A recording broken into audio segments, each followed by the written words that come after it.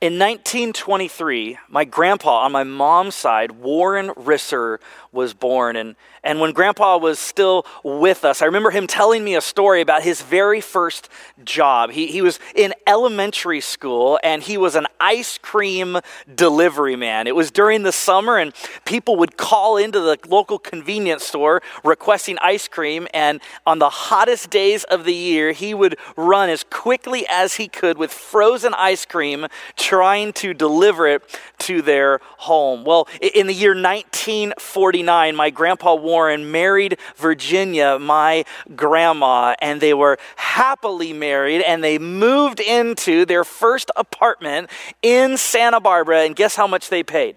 $130 a month. That was their rent, not their water bill. That was their monthly rent. Well, then a few years later, they actually bought their first home in Santa Barbara for $25,000. It wasn't a down payment. That was the whole sum of the house. $25,000 in Santa Barbara, California. Friends, I just got to be honest with you. I'm not going to be able to put braces on each of my kids' faces for less than $25,000. Well, in the year 1950, my grandpa went off to fight in the Korean War. And while he was in the war, my grandma was traveling around the United States and up into Canada with her family, and to stay communicating and to stay connected, my grandpa would find out where she was going to be, and he would mail letters to those cities that she was arriving in. So with each new city she arrived, there a letter greeted her from my grandpa. And the tragedy of the story is somewhere along the line, either her itinerary changed or his calculations were wrong, and there's a whole slew of letters that she never received that he delivered. So next time you're struggling to text somebody back or you feel like it's a little bit too much work to call somebody back, just remember there was a day when communication was a lot more difficult. You know, it's interesting to think about how things change over time. It's interesting to think about how we spend our time. Did you know that by the age of 70, most Americans will have spent 20 years and 3 months of their life just sleeping? So if you're thinking about buying a cheap mattress, just remember you're going to spend 20 years total sleeping. Might as well invest in a good mattress. You'll spend 10 years and 5 months watching TV. You'll spend 7 years and 6 months eating and drinking. You'll spend 5 years and 9 months traveling. You'll spend 18 months waiting in line, and you'll spend 6 months of your life, 6 months of 24-hour days stopped at red lights, and you'll spend 12 years and 7 months working or schooling. In other words, right after sleeping, the thing that will occupy the most amount of your time is your education and your work life. You see, this means it's incredibly important that we have this conversation today. You see, we're beginning a brand new series called Before You Leave, pausing long enough to consider if, when, and how you should move on. And today, for week 1 of our series, we're talking about before you leave your job.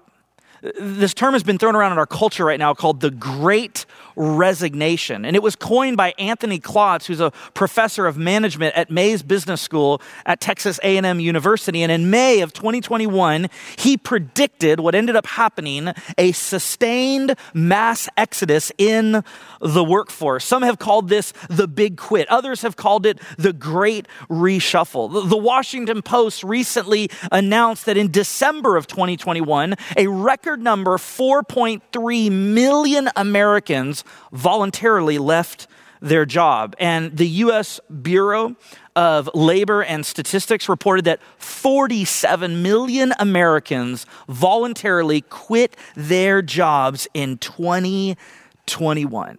Before you leave your job, what should we consider? What I want to do for our time together in God's Word is I want to begin by giving you a theology of work. How does the Bible talk about work? Then I want to look at 4 questions you and I should consider before leaving a job. And then I want to land the plane inviting you to consider two essentials before leaving. But let's begin by talking about a brief theology of work. I want to start with this idea. Christians should be the very best employees or students, the very best supervisors or tutors, and the very best teammates or classmates. It's important that if you're a follower of Jesus, that you be intentional about how you experience your education and how you are in the workplace. So let's talk about a brief theology of work. Number one is this: in the beginning, there was work. Now, I'm borrowing this title from a chapter in Tim Keller's book called Every Good Endeavor. And it begins with, in the beginning, there was work. But let me show you where he gets this from. In Genesis chapter 1, in the opening pages of the story of God, it says this: Then God said, let us make mankind in our image, in our likeness, so that they may rule over the fish in the sea and the birds in the sky, over the livestock and all the wild animals, and over all the creatures that move along the ground. So God created mankind in his own image. In the image of God, he created them. Male and female, he created them. Then check this out. God blessed them and said to them, be fruitful and increase in number, fill the earth and subdue it, rule over the fish in the sea and the birds in the sky and over every living creature that moves along the ground. And then let's jump to chapter 2, verse 15. The Lord God took the man and put him in the Garden of Eden to work it and take care of it. It's interesting because only humans, in fact, humans are the only thing that God creates that he also gives a job description to, that he gives them something very specific to do. The words are to subdue, to rule, which means to lead, to take care of, to manage, to continue what God has created. And notice that God gives this command to work before the fall. It's why Tim Keller in his book, he says this: while the Greek thinkers saw ordinary, especially manual labor as relegating human beings to the animal level, the Bible sees all work as distinguishing human beings from animals and elevating them to a place of dignity. And what's interesting in the scriptures is there's all kinds of occupations mentioned. In fact, there's homemakers and there's students, there's farmers and bankers, there's owners and there's skilled and unskilled labor. There's artists and military jobs and government work and teachers and managers and cooks and writers and salesmen and pottery workers and doctors and lawyers and judges. There's musicians and construction workers and designers and all sorts of other jobs. God designed you and I to work from the very beginning. Number two in our theology of work is this: God gives us the ability to work. Look at what it says in Deuteronomy chapter 8. You may say to yourself, my power and the strength of my hands have produced this wealth for me. But remember the Lord, your God, for it is he who gives you the ability to produce wealth and so confirms his covenant, which he swore to your ancestors as it is today. Before you and I become too confident in our own skills, the fact is you are skilled. You do have talents, that you have gifts to bring and leadership to bring, but you and I must remember it was God who gave us that ability, that it is God who has given us the abilities and the opportunities to work. Number three in our theology of work, our work should advance the gospel. Here's where we need to think biblically about work and how it should function in our lives. This is one of the ways Christians think differently than the world. We're not just looking for the next promotion or the next raise or what am I getting out of this, but we are looking to advance the gospel in everything we do, including our work. Look at this moment in Paul's life. In Philippians, he says in Philippians chapter 1, now I want you to know, brothers and sisters, that what has happened to me has actually served to advance the gospel. Now, what is he talking about? He's talking about being chained up. He's talking about being imprisoned. So he's not just even talking, maybe your work feels really difficult right now. Well, Paul was in a really bad situation, but it has been used to advance the gospel. Look, it continues.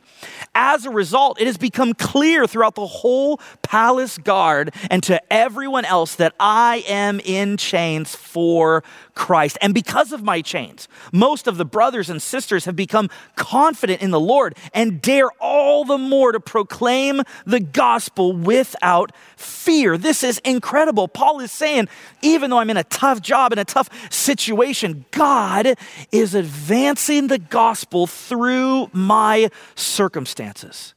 You see, if we're going to think Christianly, if we're going to think biblically, if we're going to think as people of God about our work, we need to remember that there's more going on than we can see with our eyes. That God wants to use you and I in our workplaces, in our schooling atmosphere and environments to share the gospel, to advance the gospel, to demonstrate Jesus to the world. But in order to do this, you and I have to have a pledge. We have to have an agreement. We have to have a commitment that what guides our lives is God. I want to show you a video in a minute of my sweet, kind, beautiful little niece, Cadence. She is just an amazing girl with just so much life and energy. And when I heard her say this pledge that she's been working on, that she's been learning at school, I just thought to myself, how cool would it be if every one of us, like Cadence, woke up in the morning with this conviction, with this motto, with this mission statement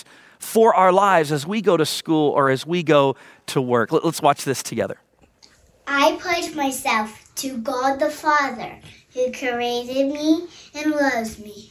I live this day by faith in Jesus, his Son, empowered by the Holy Spirit, guided by his word to do his will for his glory. Amen. If you and I had that kind of mindset going into the class or going into our workplace, I think we would start to see God advance the gospel through our lives. And you see, if you're a follower of Jesus, and maybe you're not yet, maybe you're just exploring faith, here's one awesome reason to consider following Jesus, is that for a follower of Jesus, you are not what you do. And for many of us, if we don't have a relationship with God, it can be easy to think, well, I am what I do. I am my job. That is my primary identity. But I want to remind you that you are not what you do, but what you do is an opportunity to display whose you are. I'm going to say that again. You are not what you do, but what you do is an opportunity to display for the world, for your classmates, for your fellow employees, for those that work with you, who you belong to, who you follow, who is the Lord of your life. This is why Paul in Philippians chapter 3, verse 20 says, but our citizenship is in heaven, and we eagerly await a Savior from there, the Lord Jesus Christ. Our citizenship, our identity is in Jesus, not in our work. Tim Keller says it this way: becoming a Christian gives us a new perspective on every culture, every worldview, and every field of work. In the long run, the gospel helps us see everything in a new light, but it takes time to grasp and incorporate this new information into how we live and pursue our vocations. Now, I don't believe God's desire is that every person would be in full-time vocational paid ministry. Now, God's desire is that all of us would be serving and active in ministry, that we would be using our gifts in the body of Christ. But this principle of advancing the gospel with your work is intended for the places in the marketplace, at school, in whatever profession you're in. Number 4, when we think about our theology of work, number 4, work will be meaningless if we can't find joy in it today. Listen to the words of Solomon, who was arguably the second wisest person, second to Jesus. In his own words, Solomon says this in Ecclesiastes: so I hated life, because the work that is done under the sun was grievous to me. All of it is meaningless, a chasing after the wind. Aren't you glad you came to church? I hated all the things I had toiled for under the sun. Why, Solomon? Why? Because I must leave them to the one who comes after me. You see, Solomon at this moment wasn't able to enjoy the work before him because he was just thinking about the future. Important to our theology of work is that we remember that God desires for us to be in the moment. This doesn't mean that we don't think about what's coming next, but not at the cost of missing out and becoming blind to what is going on right now and the joy God wants you to have in your work today. And then lastly, number 5, in our theology of work, we will work in heaven. Just like we began recognizing that in the beginning there was work, well, we will work in heaven. Look at Jesus' words in Revelation chapter 22. No longer will there be any curse. This is good news. No more sin, no more pain, no more betrayal, no more water cooler gossip, no more people trying to one-up each other for that promotion. No longer will there be any curse. The throne of God and of the Lamb will be in the city, and his servants will serve him. Jesus is talking about us serving him. They will see his face, and his name will be on their foreheads. There will be no more night. They will not need the light of a lamp or the light of the sun, for the Lord God will give them light, and they will reign forever and ever. Jesus says that for all of eternity, we will serve him and we will reign with him. I don't fully understand what this means, and I'm so excited for our Revelation series coming up this summer where we're going to dive into these passages. But what I can begin to conclude here is that there will be things for us to do in heaven, that you and I will have responsibilities in heaven, that we'll be managing it with God, that we'll be leading, that we'll be co-creating. I don't know all the details of it, but I do know that you and I will experience fulfilling work like we've never experienced before, but that we can in some ways experience even today. Now, maybe some of you find yourself at a season of transition. You're contemplating leaving that job. You're contemplating leaving that school or switching majors or switching careers. Well, in a culture of great resignation, we want to pause for just a quick minute. And I want to offer 4 questions to consider before leaving your job. And there may be some of you right now who this message is for you. I mean, you're at a critical juncture. You're at a critical moment where a decision has to be made. But for some of you, you need to tuck this message away in your pocket because you're going to find yourself in this situation at some point. Or maybe some of you have a friend or a family member, someone you love and care about, a neighbor who needs this encouragement, who needs to reflect on these questions at this moment in their life. Question number 1 is this: is God done with me here? Now, this is, again, one of the ways that as people of God, as Christians, as followers of Jesus, the most important question that we should ask ourselves before leaving something is not, will I get paid more if I go there? Will I have more opportunities if I go there? Will my self-esteem be increased if I go there? No. The first question that Christians, followers of Jesus, should ask is this: is God done with me here? Proverbs 3:5-6 says, trust in the Lord with all your heart and lean not on your own understanding. It can be incredibly easy and tempting even when there's difficult things going on at work or in school to just lean on your own understanding and to get out as quickly as possible. But the scriptures advise us to pause and to consider something else. Verse 6, in all your ways, submit to him, and he will make your paths straight. In other words, just because you're in a difficult situation right now does not mean that you should leave. And in the same way, just because work's really comfortable right now doesn't mean that you should stay. But you should be asking the question, am I sensing that God is done using me here and has something else for me? I love this question that John Ortberg offers you and I. He says, people who follow Jesus ask this question: God, what problem in your world would you like for me to address? That's a great question. And maybe it's the loneliness of the people that are in your cubicle. You see, maybe God has you at the job you're at to use your gifts and talents and to provide for your family, but also for his purposes. Maybe God's not done with you because there's some coworkers who don't know about Jesus. There's something about the culture or the atmosphere that God wants to invite you to help shape. Or maybe God wants to do something miraculous through your work. Over 10 years ago, my wife Sarah and I had the opportunity to lead a group of high school students on a missions trip to Kenya, Africa.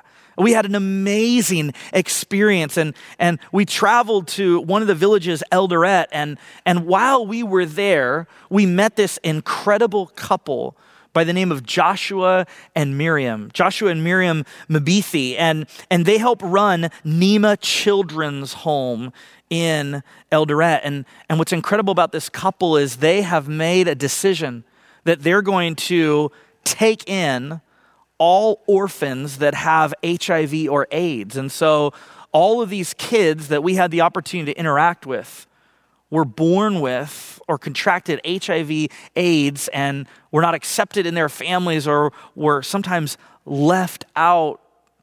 And Joshua and Miriam have decided we're going to take them in. While we were sitting in their home talking with them, Joshua and Miriam, they shared a story with us. They said, we've just seen God provide over and over through our work. They shared that there was a season, there was a day where they needed milk for the babies that they were taking care of. And they went to the fridge and all the milk was gone. And they didn't know where they were going to get their milk from. And they became very nervous and very concerned, but they prayed and they said, God, would you please provide milk for these babies or they're not going to make it through the night. Well, a few hours later, they got a knock on their door, and the man on the other end, when they opened the door, said, hi, I'm sorry to bother you, but I'm a milk truck driver, and my truck just broke down right outside of your place, and all the milk in it is going to go bad. Do you happen to need any milk? To which they said, yeah, all of these kids, they need milk. You see, maybe God's not done with you where you're at. Maybe God still has some miracles that he wants to perform and do in your presence through the work that you're doing. Question number 2 to consider before leaving is this. Am I skilled at what I'm doing? Look at the attention with which God has given you and I skills. In Exodus chapter 35, talking about God, it says, and he has filled him with the Spirit of God, and with wisdom, with understanding, with knowledge, and with all kinds of skills, to make artistic designs for work in gold, silver, and bronze, to cut and set stones, to work in wood, and to engage in all kinds of artistic crafts. This is incredible. That God has given every single one of us skills and talents and gifts, and you have been given skills and talents and gifts from God. And you want to use those in your workplace. And maybe one of your skills is conflict resolution. Maybe there's a cultural problem in your workplace. Maybe there's a conflict between two people. What if God wants to use your skills of relationships, your skills of reconciliation as you've been reconciled to Christ and been given the ministry of reconciliation? Maybe God wants to use you in those ways. But a question to ask yourself is, am I skilled for the kind of work that I'm doing? Question number 3 is this. Is my job doing more harm than good? This is an important question. Look at what Paul says in Romans chapter 13. Love does no harm to a neighbor.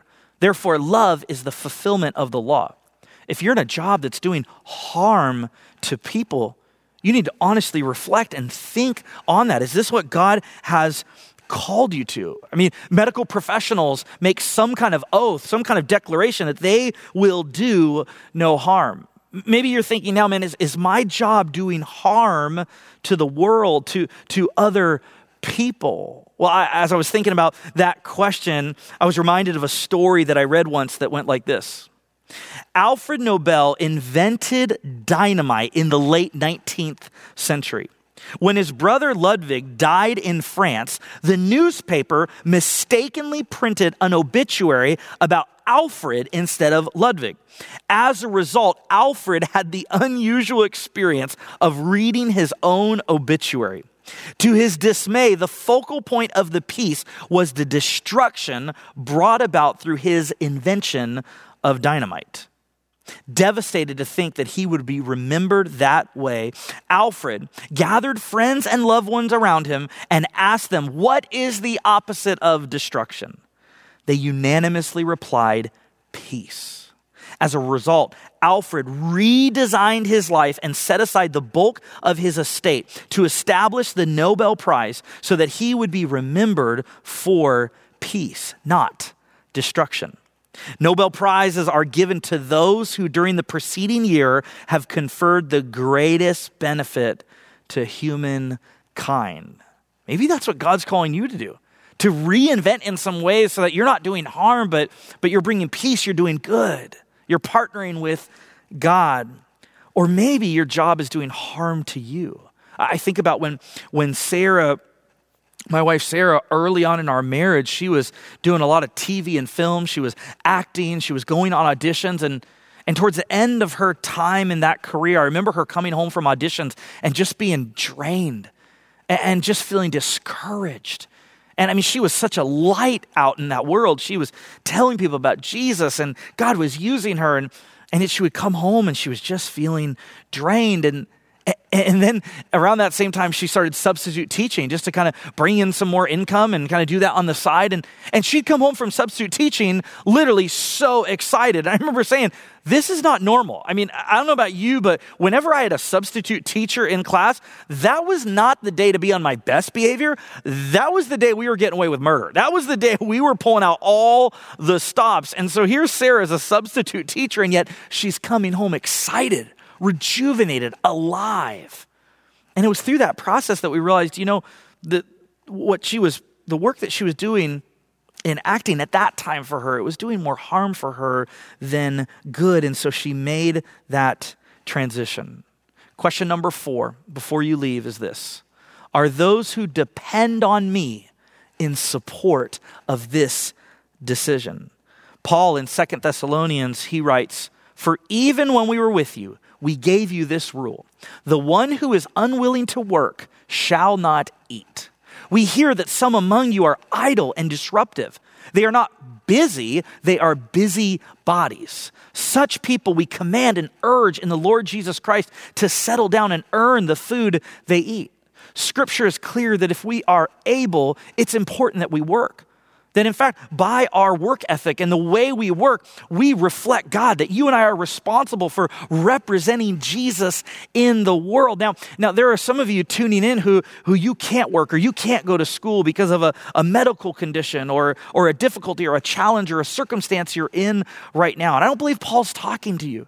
But I think Paul's talking to those of us that are able to go to school, that are able to work, that it's important that for those who depend on us, that we be intentional and that we commit to the work and the school that God has blessed us with. Well, after thinking about our theology of work and after asking those 4 questions before leaving, maybe some of you are going, I'm sensing that it's my time. I'm sensing that a transition is coming. Let me just offer 2 essentials for leaving well. Number 1 is this: on your way out, be a blessing. Look at this passage in Deuteronomy about the last moments of Moses' life and leadership. Then Moses went out and spoke these words to all of Israel. I am now 120 years old, and I am no longer able to lead you. The Lord has said to me, you shall not cross the Jordan. Be strong and courageous. Do not be afraid or terrified because of them, for the Lord your God goes with you. He will never leave you nor forsake you. Then Moses summoned Joshua and said to him in the presence of all Israel, be strong and courageous, for you must go with this people into the land that the Lord swore to their ancestors to give them, and you must divide it among them as their inheritance. The Lord himself goes before you and will be with you. He will never leave you nor forsake you. Do not be afraid. Do not be discouraged. Let's pause here for a minute. Moses is 120 years old. He has been leading the Israelites for a long time. Now, these people have been described in Scripture as a stiff-necked people. Moses' patience has been tested, and he is about to give the final speech to them. And it would have been very easy for him to say, Israel, you are the worst, right? It would have been easy for him to say, you have made my life miserable. It would have been easy for Moses to give them a piece of his mind. But he didn't. In fact, he went in an entirely different direction. He chose in his last speech to be a blessing to them. He chose to tell them, be strong and courageous. God is not done with you yet. And then he identified Joshua in their presence and says, this is your new leader. You see, he made a radical decision that on his way out, he was going to be a blessing. And then look at what it did in Deuteronomy chapter 34. The Israelites grieved for Moses once he passed away. In the plains of Moab, 30 days until the time of weeping and mourning was over. Now Joshua, son of Nun, was filled with the spirit of wisdom because Moses had laid his hands on him. So the Israelites listened to him and did what the Lord had commanded Moses. Moses' speech worked. The transition of leadership happened. It was incredible. Why? Because on Moses' way out, instead of being a curse, even though he wanted to, and maybe some of you are going, man, I just can't wait to tell my coworkers what I really think about them. I can't wait to tell my supervisor all the things I'm frustrated about. I can't wait to finally say what I've wanted to say for the last 10, 15, 20, 30 years.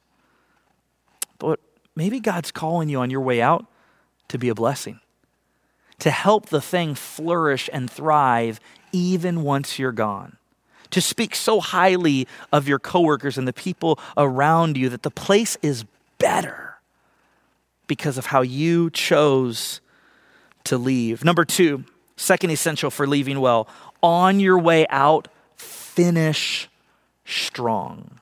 Proverbs 14:23 says, all hard work brings a profit. All hard work, even work done up until the very end, brings a profit. But mere talk leads only to poverty. Maybe it would be your intention, your desire. Of course I'm going to finish strong. Of course I'm going to write that last paper well. Of course I'm going to finish that last assignment that my boss asked me to do. But it's easier to talk.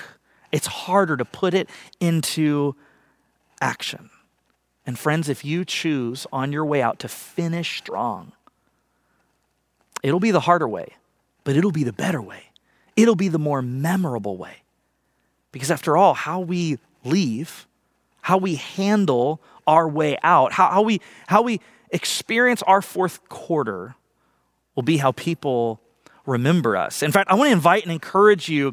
One of the ways I think you can prepare to finish well, whether that's school or work, is to pick up a copy of Pastor Glenn's book. One of his books, The Fourth Quarter Fumbles, Keys to Finishing Strong, is all about this. And you can get this online. You can get it here at Purpose Church in our merch store. But I would encourage you to pick this up if you want to reflect even more on how you can finish strong. And let me end with this. How you work and how you are as a student could make a lasting difference. In 2006, when Sarah and I were just friends and we were part of a college ministry, our whole college ministry went out to St. Louis to participate in the Global Urbana Missions Conference. I think there were 30,000 college students at this conference. And we landed in St. Louis and got everyone into taxis. This was before Uber. Got everyone into taxis and off into their hotels. And my friend Jeremy and I were the very last to leave the airport. And we jump in a taxi and we decide to stop at Del Taco on our way out, on our way to our hotel. And we asked the cab driver, is it okay if we stop there? And he said, yeah, sure. And as we're driving there, he's telling us his story about how he's from Syria and he's working these incredibly long hours here and he sends money back home and he hopes one day that his family will be able to come to the States and to live with him. And then we drive through Del Taco and we ask, or we talk to each other, Jeremy and I, we say, hey, let's pay for his meal. And as we're driving up, about to pay for it, we tell the guy driving us, we say, hey, we'd like to buy you dinner tonight. And he said, absolutely not. And we said, no, we want to buy you dinner. And he said, no, I'm going to pay because you are a guest in my car. You see, the way this taxi driver worked will forever have a lasting impact on my life. What if the way you go to school, the way you go to work, who you are in those places could have an eternal, lasting impact? Well, I want to invite you back next Sunday for week 2 of Before You Leave.